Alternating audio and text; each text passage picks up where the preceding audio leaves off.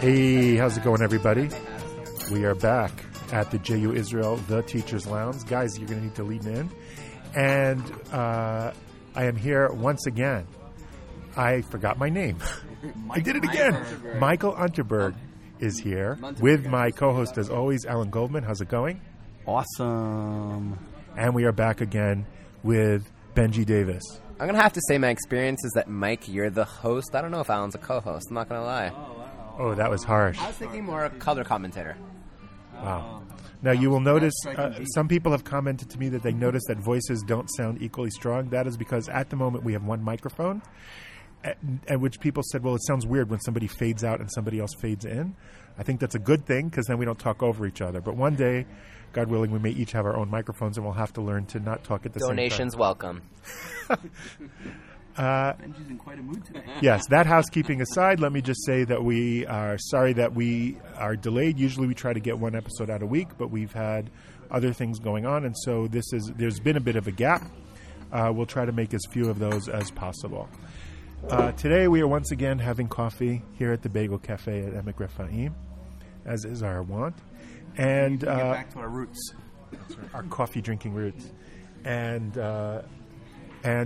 we had some plans for today, and Benji suggested that we do a particular topic. And so I will let him introduce why he wants this topic and what the topic of today will be. Okay, so as I didn't really peruse. Someone suggested I check out this op-ed in the New York Times today, written by the international spokesman of the Jewish community in Hebron, a very nice man by the name of Ishai Fleischer, who put out an op-ed saying, why are we talking about the two-state solution anymore? Pretty much there are other alternatives to solve the conflict here in Israel. And so I thought it was fascinating from two lenses. A, that a strong voice was given in the New York Times on the day Trump is meeting Netanyahu, to an alternative besides the two-state solution. And that goes into what's going on now is people are questioning whether or not, well, Bibi, but of Trump, will even come out in support of a two-state solution today after the meeting with Netanyahu. But secondly, what really fascinates me is I don't know if we're going to take this conversation that way, but it seems a lot of the voices that you'll hear in a New York Times op-ed pieces that are coming from the pro-Israel side tend to come from one extreme or the other and aren't necessarily reflecting of moderate or mainstream voices. So that's why I wanted to talk about, well, is the two-state solution maybe no longer mainstream? Let's talk about the two-state solution for a second. One reason why it's being called in question is because, remember, you go back to the Republican Convention. Can we define it first? I'm doing that. Well, if you go back to the Republican Convention, they left the two-state solution out of their platform for Israel and the Middle East. And that was, at its time, controversial. Why is that? Because the two-state solution for about 80 years now has been the basic paradigm for Jews and Arabs of Palestine living in this area in two distinct states.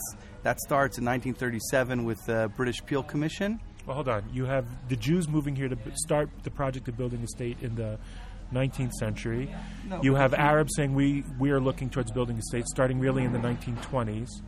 So in the 20s, 30s, and 40s, when it was looked into, that conflict... Yeah, okay. That conflict, again, in 1937, there's the first time it was talking about a two-state solution between people living between the Jordan River and the Mediterranean Sea. Arab, what's called the Arab Revolt from 1936 to 1939 against the British rule and continuing Jewish growth in the land of Palestine. 10 years later... In the British Mandate of Palestine. In the British Mandate of Palestine. 10 years later, after World War II... Well, hold on. That proposal, by the way, in 1937, that gave about 15% of that land to create a Jewish state and about 85% to create an Arab state. The Peel Commission? Yeah. Well, it was also a big chunk for the British. It was a three-state solution. No. Well, no. The corridor, the Jerusalem corridor. A corridor between Jaffa and Jerusalem, Jerusalem. But in general, again, most of these things are always based on demographics, where people are living at the time. The Jews accepted that suggestion, and the Arabs rejected it. In 1947, there's... Well, the Jewish leadership accepted it. Okay. Is that fair? Yeah. 1947, post-World War... I was just trying to make it concise. World War II, post-World War II, post-Holocaust, is the partition plan voted on in the UN General Assembly, Resolution 181, which gives Jews about 55% of the land, which includes a lot of the Negev Desert, and Palestinians 45% of the land. Arabs, they're all Arabs. Palestinians. Right, Palestinian Arabs. Jews and Arabs. Yeah. Arab Palestinians, which includes the mountains, what we would call Judea and Samaria, today's West Bank, a lot of the north, and contiguous land, where the Jews actually don't have contiguous land. Jewish land is broken up into 3 different pieces. Just physically, they also have 3 sections. And but they're not connecting. Those sections are not connecting. But they're across. The Arabs Well, are connecting. I'll attach a map, but they're across pinch points to all 3, depending on which way you look at it. Yeah, but you have that corridor that separates the Jewish lands. Anyway, whatever.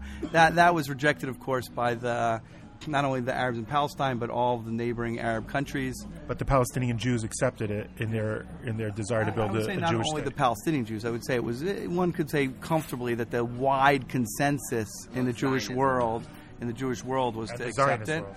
The Jewish world and Zionists. Again, there were those who were against it in the Zionist world, right? Famously, Rav Tzvi Yehuda Kook rips Kriya because we don't have the biblical heartland of Judea and Samaria, which includes Jerusalem and whatnot. Jerusalem was supposed to be an international city, island within the Arab state. What have you, there was a war, and fast forward. Well, first the Palestinian Arabs attacked the Palestinian Jews and started a civil war, and eventually... Because there's always a confusing point, which is who represents the Arabs in the Holy Land, Palestine, land of Israel at the time to say no, as in... Who responds to the partition plan? Is it the representatives of the 7 Arab states, the Arab League at the time, or is it the local leadership of the Arabs here? Both. As in, right, but Both. Who's the final decider for the Arab no? Well, I don't know that you need an official political representative to turn it down. Once Palestinian Arabs start killing Palestinian Jews in their fight against it, it's dead. It's moot. The whole thing... Answer, whereas the Yishuv led by David Ben-Gurion says, okay, we're down, and then was it Husseini who said no? Was it the head of the Arab League? As in, because once again, the Arab states only invade once the British leave. It's a civil war. So No, the official Arab representatives reject it. So the Yes. Arab states in the UN are the Yeah, I ones could that show speak you on the- behalf of the... Yeah. But the local Arab leaders also reject it. Yeah, there's documents of the Arab leadership I have actually in my bag in the car. A Xerox of one that I did with my TVA class. Oh, cool. Maybe we'll add that to the podcast as well. Yeah, if you send me a link online. I mean, you can find all these things in the Arab Israeli Reader or books like that. But now it's all online. I'm still thinking on paper, Yeah. but I'm sure it's online. Anyway, no, I just think it's important to know. I think it's just important to know because a lot of times we just say, well, the Jews say yes and the Arabs said no. Well, who? Look, there are clearly Arabs in the land of Palestine who side with the Jewish side. I mean, Right. we know that there are villages who make pacts with the Zionist, militias and things like that. Well, we know to this day that over 80% of Israeli Arabs would prefer to live under Israeli rule than Arab rule. Right, that's probably mostly economically speaking. It's for a lot of reasons, but it doesn't mean that every single Palestinian didn't agree to a two-state solution. It means that functionally the leadership rejected it, and the militants within the Palestinian world started blowing up Jewish institutions. When the 6 Arab armies invade, that essentially ends the Pretty discussion. clear. That's a pretty clear vote. Right, but also... No, but it means there's not going to be a Palestinian Arab state. The Jews are going to have their state of Israel. But what the invasion on May 15th, 1948 is when the Palestinian Arabs commemorate the Nakba, and they say the Nakba is the establishment of the state of Israel. Right. I argue, actually, the actual Nakba, the catastrophe, is the invasion of the former British Mandate, or the land of Israel, by those 7 Arab states, because once they invade any territory that they gobble up, they had no intention of giving it to the local Arabs for their own local, individual, sovereign state. They rather wanted to conquer it and occupy it and take it over for themselves. And we see that with Jordan and the West Bank and Egypt and Gaza. So really, the Nakba and the catastrophe for the local Arabs is the fact that the Arab states invade for their own benefit, not the benefit of the local population. Oh, you could also push it back further and say the real Nakba is when they blew up the Jewish agency building in Jerusalem, thus ending the possibility of Jews and Arabs coexisting as neighbors. Right? I mean, their disastrous decisions led them to... One disastrous decision or the other, or to exaggerate actions that Jews committed against innocent Arabs as well. I mean, there are a lot of different reasons, but I think the two-state solution on May 15th, 1948 was essentially dead when the Arab states invade, because they had no intention of facilitating the establishment of a nation state for the local Arabs here. If anything, they wanted it all for themselves. Right. Well, with the explicit purpose of making sure there wasn't a Jewish state. That was their primary goal. Make sure there's no Jewish state, but not that there's an Arab state in replace of it. It's just that it is controlled by the Arab states. No, Jordan takes over Judea and Samaria. Egypt takes over Gaza. That's the end of that for, really, over 40 years. Over 40-something years of that conversation essentially leaving. That is not the major conversation in the Arab-Israeli conflict for decades. Well, that's why it was called an Arab-Israeli conflict. Now today, you almost never hear that. It's always the Israeli-Palestinian conflict. When it really is, it's been an Arab-Jewish conflict. I love Mati Friedman's real thoughts on this, but it's essentially, two peoples, the Arabs and the Jews, have been fighting over the same territory and have had different ideas of how to either keep it for themselves or share it. For a century. So what happens? How does it come? Or have a one state with the other group being autonomous or minorities. Well, we'll get state. to that after. But how does it? If the issue is shelved in 1947, how does it become again an issue in 1990? In the 1990s, why is the issue of the two-state solution returned? In 1967, after Israel conquered the territories of the West Bank and Gaza Strip and the Golan Heights. Incorporated the largest group of Palestinian Arabs into under Israeli control came in the West Bank, and in the late 80s there was a popular uprising called the First Intifada, which caused a lot of tension and problems for Israel of how to control a group that was not given citizenship when Israel took over that area in 1967, and that eventually leads to again, with also other geopolitical things happening in the world, like the fall of the former Soviet Union and whatnot, to a clandestine peace process discussion between Israel and the Palestinians represented by the PLO in Tunis, which then breaks out into the open and what we know today is the Oslo process. And the Oslo process basically had three fundamental ideas to it, that everything now will be negotiated out, there will be no more violence and no unilateral moves. And it created in that an autonomous Palestinian areas within the West Bank as a first step to solving, a final stage of solving the problem. Why was Israel interested in the Oslo process? Is it from a geopolitical desire? Is it a moral justification? As in, why do we want it? Obviously, like anything, there's a number of different things, but I think the overriding issue was that it just became intolerable. What's it? It became intolerable for Israel to be controlling a few million Arabs that did not have citizenship against their will. Against their will, and how to incorporate that. And many of them were working in Israel, but what does that mean? And what does freedom of movement mean? Again, it was pre-times when there weren't walls, there weren't fences, there weren't even security barriers to go through. And for Jews to go to areas where Jews were living would go through there also freely. So, remember, the way to get from Efrat to Jerusalem used to be Beit Lechem. Correct. So then the Oslo process started moving towards the thing. I would also add those principles of negotiation and no unilateral moves and no violence. Those are the principles. I would argue that there was a method agreed upon also, which was let's start with the easy areas like Jericho and Ramallah, and let's start creating and let's start creating autonomous regions, and then as we go forward, we'll go to the more difficult. Leading to, within a decade, the final status, the most difficult issues that were resolved by the end of the decade. Correct. It wasn't just it's exactly that. Easy issues and easy areas, and the easy areas were basically the main urban centers of the Palestinians. They would control themselves, and we still have that today. So there was that was accomplished. Where you have 40% of the West Bank, which are the major urban areas, where most of the West Bank Palestinians live under Palestinian control.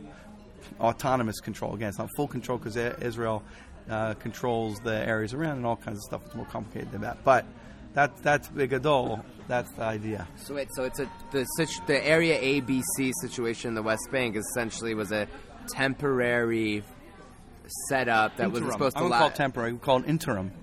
Why? What's the difference? Because Interim can be long-lasting? Because interim I think indicates a process, where temporary indicates It could what? end tomorrow. Temporary is like, okay, well, but interim was like exactly as Mike was saying. It's to create a progression that will deal with the easy stuff, will resolve it, and then as we get to each harder, we'll have a better relationship that will be functioning together, so we'll be able to handle those difficult things as we go on. So Area A is handed over. Area B is also created, and that leaves Area C and final resolution. Right. And Area B, what's the difference between those three legally, let's say, very quickly? Area A is under Palestinian civil and security control. Area B is under Palestinian civil control, Israeli security control. Area C is under Israeli security control and civil control. So you have those three distinctive areas in the West Bank. Again, 60% of it is is under Israeli control. 40% of it is under Palestinian Authority control. So what happened? What happened to the final status? And this was supposed to resolve.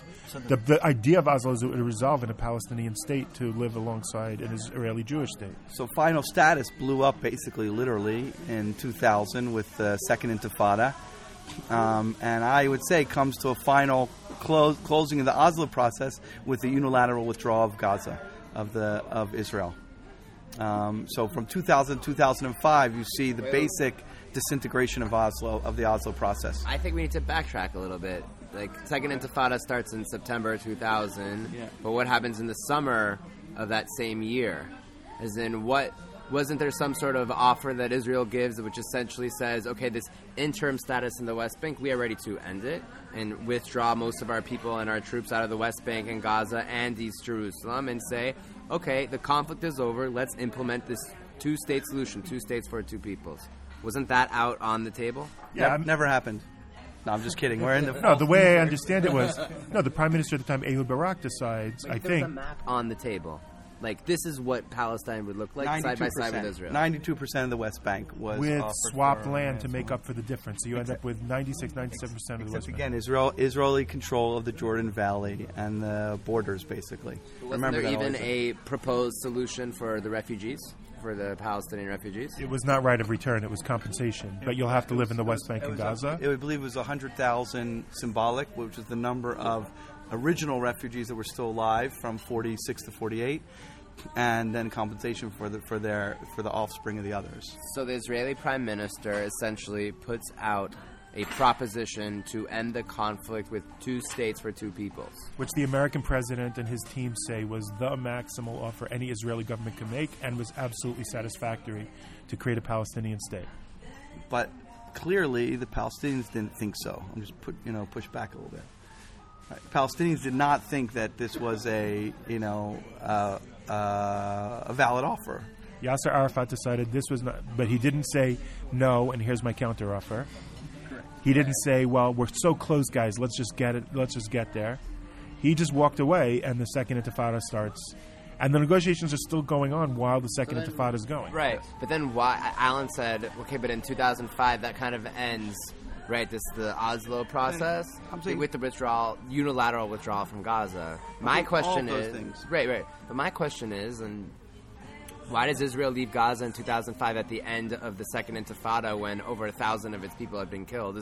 Why is it a good idea to leave the territory, either from a security perspective or from a philosophical perspective, which is we can't control over these territories anymore. If we don't have someone to sign a peace deal with, then we'll just do it on our own and divorce ourselves from them. Well, again, the Sharon administration at the time argues that it's the same problem as before. Demographically, we shouldn't be ruling them against their will. That's a flaw in democracy. It's the same reason we got into Oslo. So obviously we can't sign a peace treaty. There's no one to sign a peace treaty with. But we still don't want to rule people against their will, so we'll just leave and they can do with it what they want. And that protects a Jewish majority in Israel. What do you say to the Peter Beinarts of the world that say Sharon leaves Gaza to actually divide the Palestinians and make them weaker and to strengthen Israel's hold on the West Bank? Okay, I'm not a big conspiracy theory fan, and whatever his intentions are, it doesn't matter. So I will only counter that. That kind of happens. I will only counter that with the fact that we also withdrew from 4 yeshuvim, 4 settlements in the West Bank itself, in Samaria, and most most historians or whatever, and maybe not historians, but commentators, political commentators, will say that it seems clear that if Sharon had continued on, his idea was to do a unilateral withdrawal in the West Bank also. Stated. That was his...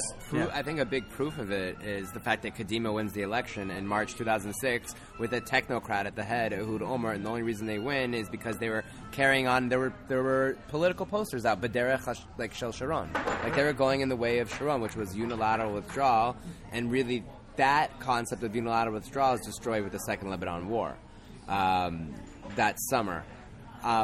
So I kind of... Well, I think also the withdrawal... Also the Hamas takeover of Gaza puts a big... That hammers it home. Into it. Right, and so does the violence at Amona when he tries to dismantle Amona the first time. So it's a whole series of... It's a year-long process where Second Lebanon War, we leave a territory and then we get thousands of rockets, and then that kind of replicates itself in Gaza, which has already been happening at that point for 6 years. But what you see, we're potentially maybe at the end of a third period post-Oslo, where you have essentially the negotiations over a two-state solution, which begin in the early to mid-'90s and end in 2000, and then you have the unilateral phase with the mid-2000s, and now we have the 2009 is the Bibi era, which is the big question mark of the two-state solution, where it comes about, and there's a strong voice now in Israeli society that we're post-two-state solution, we're post-unilateral withdrawal, so there has to be other solutions out there, and maybe that's the context of this issue. Well, I would just add that before that technocrat went to jail, he did offer in 2008. Right. He had Arafat. It was Olmert was dealing with Abbas because Arafat had died. What did I say? You said Arafat. Right. No, Arafat had died, so Abbas is now in charge, and Olmert offered really more than Barak offered, certainly in terms of Jerusalem and things like that. What the Clinton administration said was the maximum Israeli offer. Olmert went beyond it. He even offered up sovereignty of the old city. That's in terms of Zionism being willing to compromise over our land, what we say is all ours, is that if the Israeli prime minister is willing to offer up sovereignty in the old city and there would be some sort of international administration there, does that not show that Zionism's narrative is compromise in order to ensure our essential existence here as a Jewish country? That's a very different conversation about Jerusalem and Zionism, but one thing for sure, that's definitely the nail. Zionism and compromise. But definitely the nail in the coffin of Oslo is Ehud Olmert offers Abbas, and Abbas walks away without even really responding. But Olmert, to the defense of the detractors against Olmert, I mean, Olmert never actually showed a map. No, there is an Olmert map. No, there's absolutely a map. He did the map, and he showed it.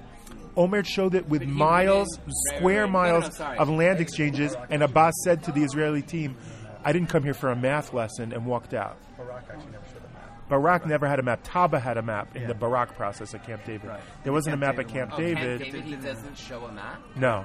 But the map is drawn at Taba afterwards, so it's part of the Camp David process. In November, October. Olmert was actually clearer. But now we're getting a little into the weeds. But you have how we know the map is Abbas draws it on a PLO a piece of stationery after Olmert shows it to him, but won't give him a copy unless he gives a map in return or the copy of what they want. Okay. But anyway, we know what it would look like, and we show it. I think it's fair to say that the Israelis have made what the Western world considers to be the maximal offer, a fair offer, a reasonable and a functional offer. Everybody has to compromise. When Obama spoke at Cairo in 2009, he was essentially talking within the parameters of that offer. When Kerry spoke, whoever speaks about it essentially accepts the parameters of those deals as reasonable, although the Palestinians continue to reject it. Why does Israel keep being criticized for the death of the two-state solution, not the other way around? It seems that, and we're still convinced, and Israeli society is still convinced that we can't have we support this philosophical idea of two states for two peoples. So why is it us that is leading to the death of the two-state solution and not those that refuse to accept it? Well, we do have to recognize that between 1993 and 2016, settlements have grown by 3 times. Not the settlements, the population in the settlements. The population of the settlements have grown by 3 times the amount. 400,000. Right, but that's mostly. Why don't we can have a right to communities in Judea and Samaria, or what those or the West Bank, and at the same time still support a two-state solution. For us, they don't contradict the others, and we can build an Efrat and offer up West Bank as a two-state I'm just saying, when the world looks at it from out, they're not looking at the same way as you. When they say, "Oh, you're continuing to move people in," they're saying that's ignorance, because those population booms are in areas that on the Olmert map or the Barak map are going to end up in Israel anyway. And that's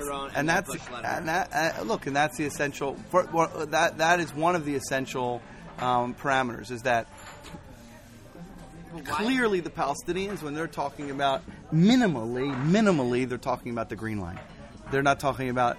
We talk about, well, we offer 92% of the Green Line, 90%, 96%, and the Olmert thing. They're talking. Their starting point is the Green Line. Are you talking about the negotiators who are sitting in the room with the Israelis? Or are you talking about the leadership back home and the people? I'm saying clearly they've shown that they're not willing to take anything less than the full Green Line. Now, we don't even know if they would take the full Green Line, but at least that. I don't think that's the issue. The issue, as they say, are three things. We need total control of Jerusalem. We can't have Israeli troops along the Jordan River Valley. To them, they're defined as a city. And refugees have to live in Israel, not in the West Bank and Gaza. So we need 5 million Palestinians to move into Israel. So essentially their demand is we'll accept the two-state solution if it helps undermine the existence of the State of Israel, which Western powers on the outside agree is not a valid negotiation. And so Benji's question stands. And therefore, my friends, we're at a stalemate. No, but let's, before we get to the stalemate, let's get to Benji's question, which is, if it's clearly the Israelis willing to work within the internationally set parameters for a two-state solution, and the Palestinians are rejecting those parameters, why does Israel continue to be hammered as the obstacle to the two-state solution and not the Palestinians? Because the West wants to believe that there is a solution, and those that are in power have the ability to make that solution happen. And in their mind, that's Israel. It's a civil rights issue, and we have the right to give the civil rights over to the people that essentially don't have it. So if you pressure the big guy, then the little guy will get the things that he rightfully deserves. I think it's, by the way, I think it's the streetlight effect also. You know the old joke? I hate that joke. Okay. Never works. Maybe it never works. It's not a funny joke. It's an illustrative joke. It's not funny, though. You don't think it's relevant? Guys walking around looking under a streetlight. That's not the point. The guys walking around under a streetlight looking around. A cop comes by. He says, "Can I help you?" The guy says, "I lost my car keys. Can you help me find them?" The two of them walk around under the streetlight in circles. Finally, the cop says, "I really don't think it's here. How did you drop them?" The guy says, "Well, I was a couple blocks away near my car and I dropped them." The cop says, "Well, if it was a couple blocks away that you dropped your keys, why are we looking here?" The guy says, "Because there's light here." Yeah. Now, I think in the West, it's very easy to talk and yell to the Israelis because they're running a Western-style country. You have journalists here. You have people to argue with here. You have Israelis who will support criticism of their government here. Right. Pressure is somewhat meaningful here. Who are you going to talk to in the Palestinian world? And you have a war. And you have a convenient war to blame it on. And Israel's never done any as just leaving it under military control, which is problematic. Well, but what are you asking Israel to do to change the... I'm saying that's why it's easy. It's a much easier story to tell that. Do you think if Israel just... That, to me, I call that the streetlight effect. You're looking where the light is. That's the easy place to look instead of the place where the actual problem is, which is the Palestinians reject the idea of a Jewish state. So, I don't know if it's effective for... okay, the strategy could be, okay, fine, no more settlements. We'll say no more settlements. But how is that good in terms of ending the conflict? Because if we just say no more settlements without getting anything in return from the Palestinians, then, what do we have left to go through the negotiating table? Besides the fact that we believe that we actually have a right to build communities. Forget negotiation. Let's say 300,000 Jews move out of the West Bank tomorrow. Do you think that'll resolve the conflict? No. And it's going to make it worse for the Palestinians. They're not going to have more human rights. They're going to have less human rights because Hamas is going to take over. If the Israeli army leaves the West Bank tomorrow, what's going to happen in the West Bank? I think a Palestinian civil war. That status quo for the Palestinians is... And it's not good for you, Mr. Efrat. If I have to move, I'll move. But it should be something... It should be to something that's better than the status quo. Whatever we do next should improve over the status quo. I think it's part of... I think that's part of the stalemate and frustration, which is sort of characterizing Israeli apathy towards this.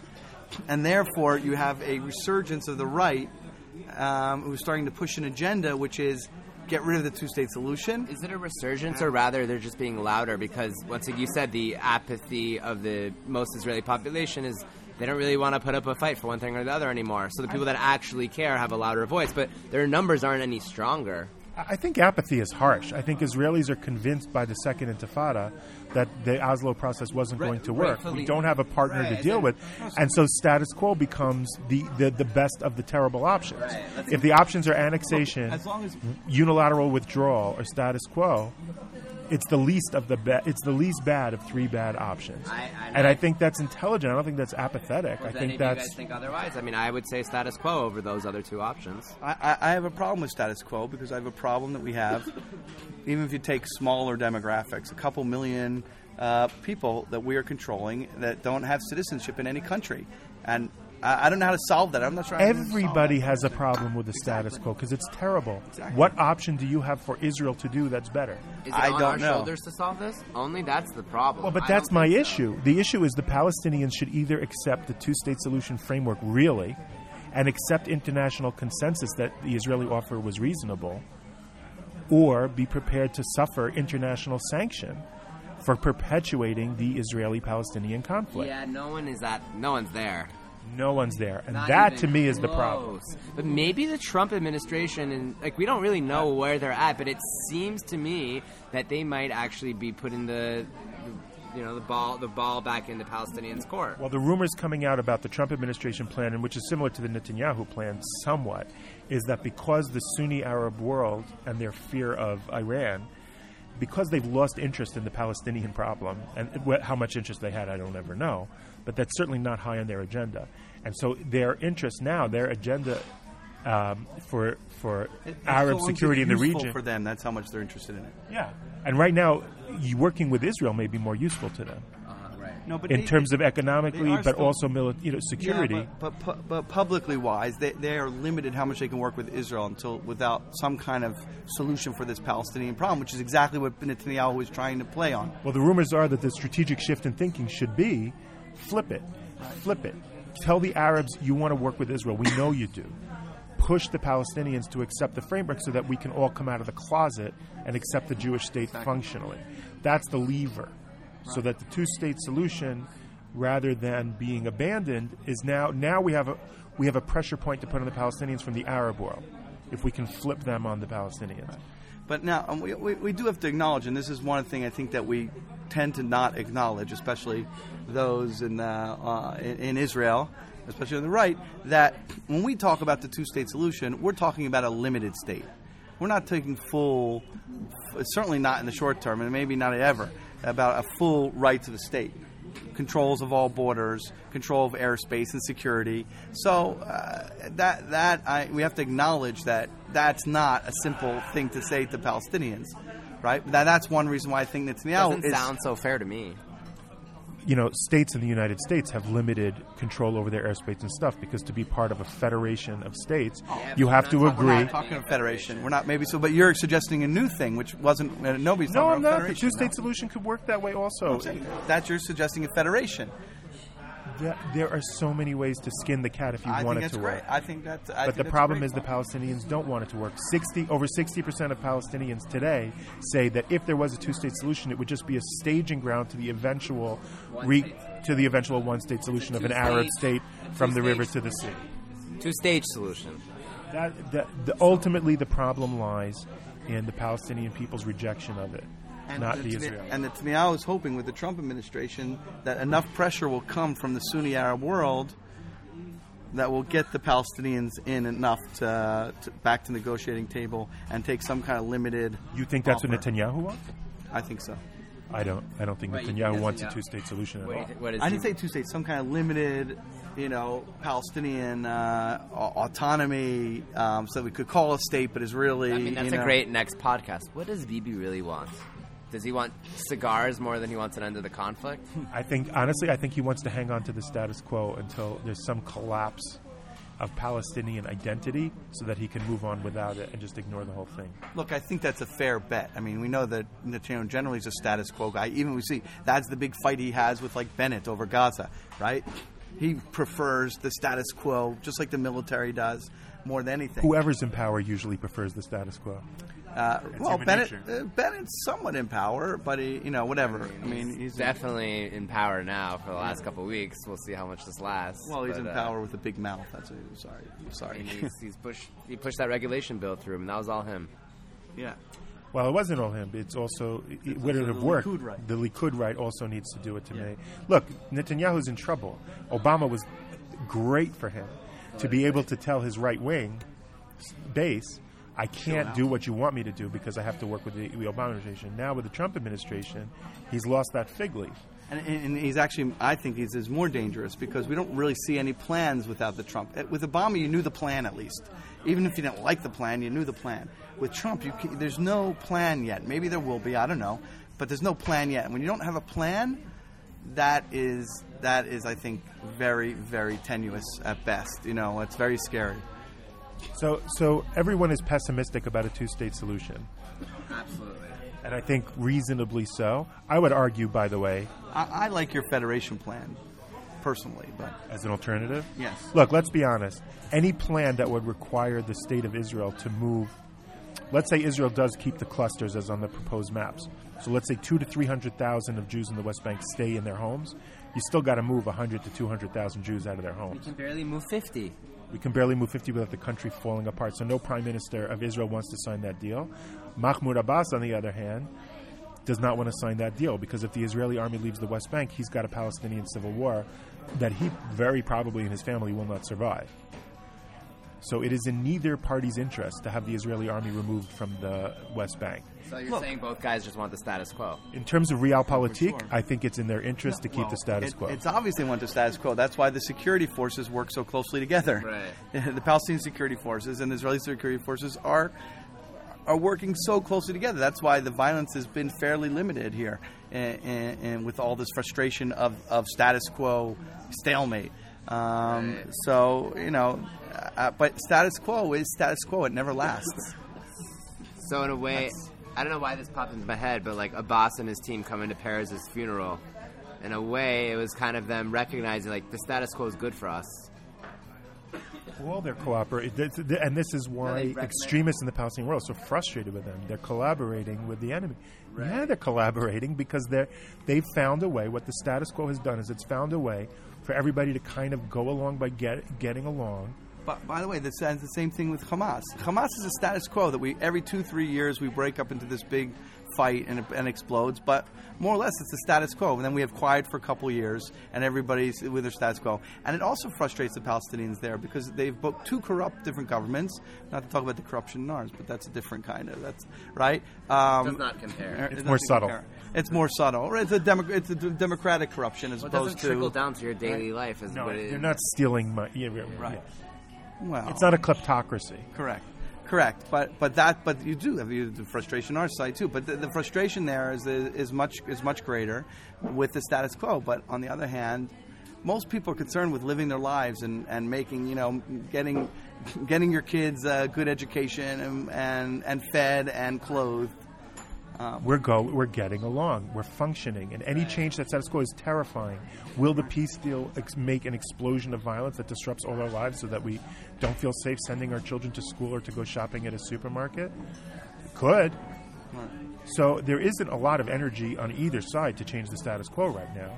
As bad as it is, philosophically, politically, as unsustainable as it is, in terms of day-to-day life, we're much calmer knowing what's tomorrow. Right. So what were the alternatives that you found interesting in the article? The alternative suggestions, the alternative models? Interesting? I mean, some of them were offensive. Okay, so with the article we're talking right. about. So the article we talked about in the beginning, right? The spokesperson of the Jewish community in Hebron essentially Yishai Fleischer puts out a few options.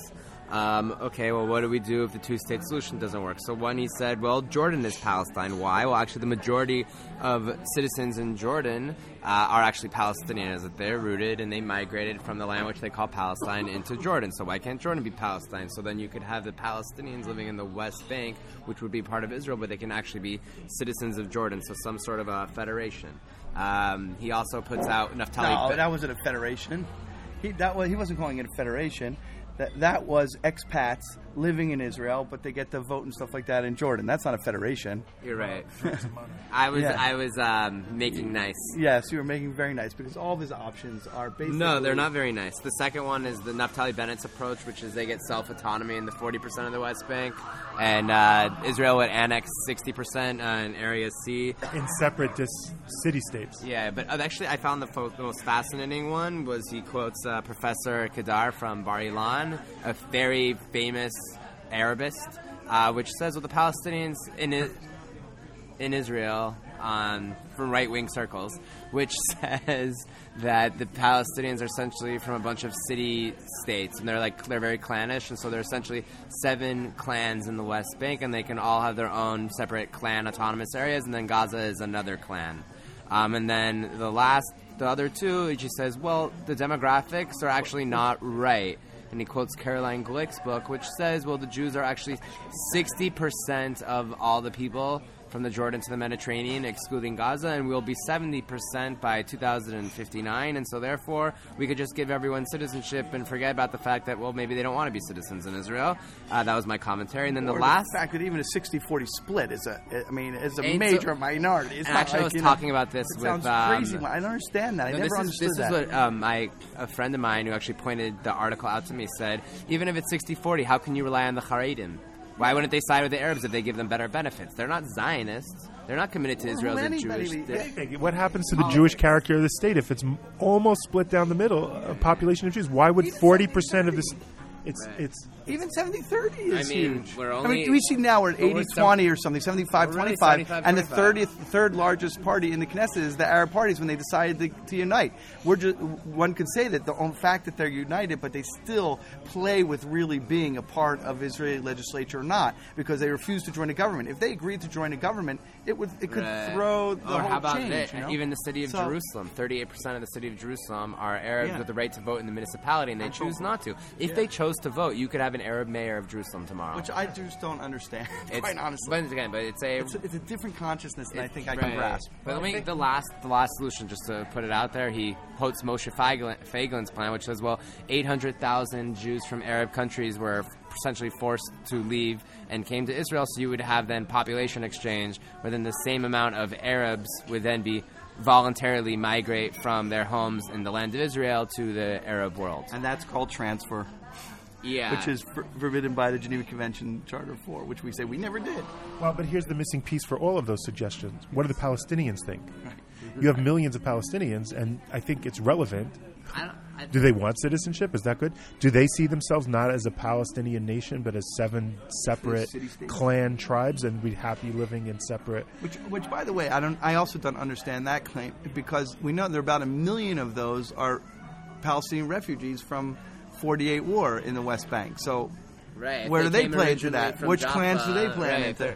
Originally from Jaffa, now they're living in Bethlehem. It doesn't really work. Yeah, like the Haisha. Why are they part of the clan of Bethlehem? I don't know. I don't get it all. I think the point is, which Mike, you said it excellently, which is, well, what about the Palestinians? Do they want to be citizens in the state of Israel, and do they want to leave their homes?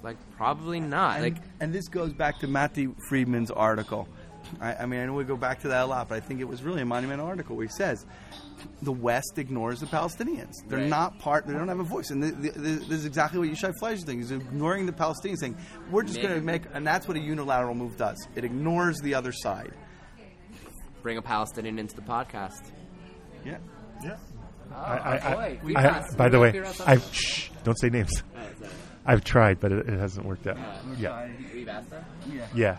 But this is exactly the issue. If they're not going to take yes for an answer, if any option sounds bad to them, they're only, as a consensus issue in the Palestinian world, the only issue is not to have a state of Israel, then you can't move forward with any of these plans.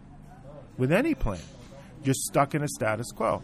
And as Khaled Abu Toma, the Israeli Arab journalist, always says, you people in the West think that there's always a solution to every problem. We here in the Middle East know that you can live with a problem for centuries without a solution. Right. And he argues the status quo is a lot better than the alternative, so let's just settle into a comfy status quo. And one can argue that goes against essential Jewish consciousness, right? Our whole concept of tikkun olam, of fixing the world, we have this whole paradigm that's what we're supposed to be doing, is fixing the world and making the world a better place. So how can we just sit around and not fix it. It's a frustrating It's in our feeling. kishkas. It is. And listen, it's Zionism is based on the principle that every people has the right to rule themselves. Right. We don't want to live under anyone else's And control. it's a redemptive movement. Like, Right. Zionism is all about tikkun. So The Declaration of Independence talks about living by ethical principles, and it's a knotty problem. It's a stira. It's a steer for us. It's a conflict for us in our own ideology. It is, and I argue, and I'll put a link also to our blog. I argue that people have to go through the 5 stages of grief when dealing with this conflict, till you get to the acceptance of we are stuck in a status quo. And any other talk to me is the talk of venting and wish fulfillment, and it's not really practical. Unless you're talking about changing Palestinian opinion, I don't think anything else is practical. That's it's certainly a little bit of a downer to end on. But I think that there are those who are hoping that such a out of the box non-political figure like a Trump could actually make things different. And the argument of Jared Kushner on the Palestinian side or the Israeli in- side or just in general? I think in general. It's not impossible to imagine somebody from the Palestinian world. That you had Salam Fayyad, who said we have to start behaving like a Western state before we become a Western state. So he was driven out of Palestinian politics. But if that becomes a movement, then you could have change. And I don't know that that's not going to happen over the next 50 years. I know it doesn't sound like a good argument, but I can't remember which article I read it in. But people were saying, "Well, Jared Kushner, he's an Orthodox Jew, he's not going to be able to do anything." But the other argument is, well, 80 years, nothing's happened with all these experts. Maybe it takes someone who Right. doesn't think in the box. I don't know. I always find it fascinating that it seems Trump just shoots from the hip with everything, but with the Israeli-Arab conflict, tone is kind of measured. Comments seem to kind of fit with American policy, and he's not necessarily doing his out-of-the-box stuff. I think it's happening with a lot of things. I think you can see it Japan. starting to happen more with China. Russia. You saw it happen with China. China. It's overall. China. Well, what you have is that as Tillerson and Mattis get comfortable, and now as the new Flynn NSA. without, you're going to see that more and more and more because reality comes around. But we are very bad at predicting the future. If you had told me in 85 that the Soviet Union would fall within a decade, you'd say that was crazy. If you had said in 1940 that Germany would be the most upstanding, productive country in a European Union, you would say that was crazy. And when Theodor Herzl If you said, said that in 1945, you'd be crazy. right. And if He you also would have been crazy at the end of the 19th century to say Germany would be responsible for the destruction of a third of the Jewish people. Yeah. We are incredibly bad at cannot. predicting the future. Because we try and predict the future based on today, and the world does not work linearly. It does not work. Things happen. We know the future will be different. Our job is to push it into the form that we want it to be, because it could be in all sorts of different ways. And so we have to, as Jews... That's the difference between the concept of status quo versus fixing the world, I think.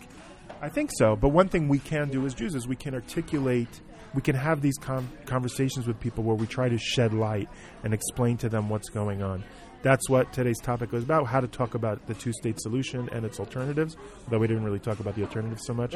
I guess that's my fault. I kind of brushed them away. Sorry about that. But we look forward to talking to you next time. As always, thank you for the positive feedback. Please send us suggestions. You can find how to contact us on our website, juisrael.jerusalemu.org.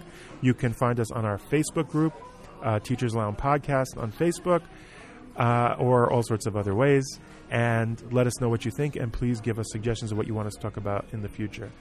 Any last words, Alan?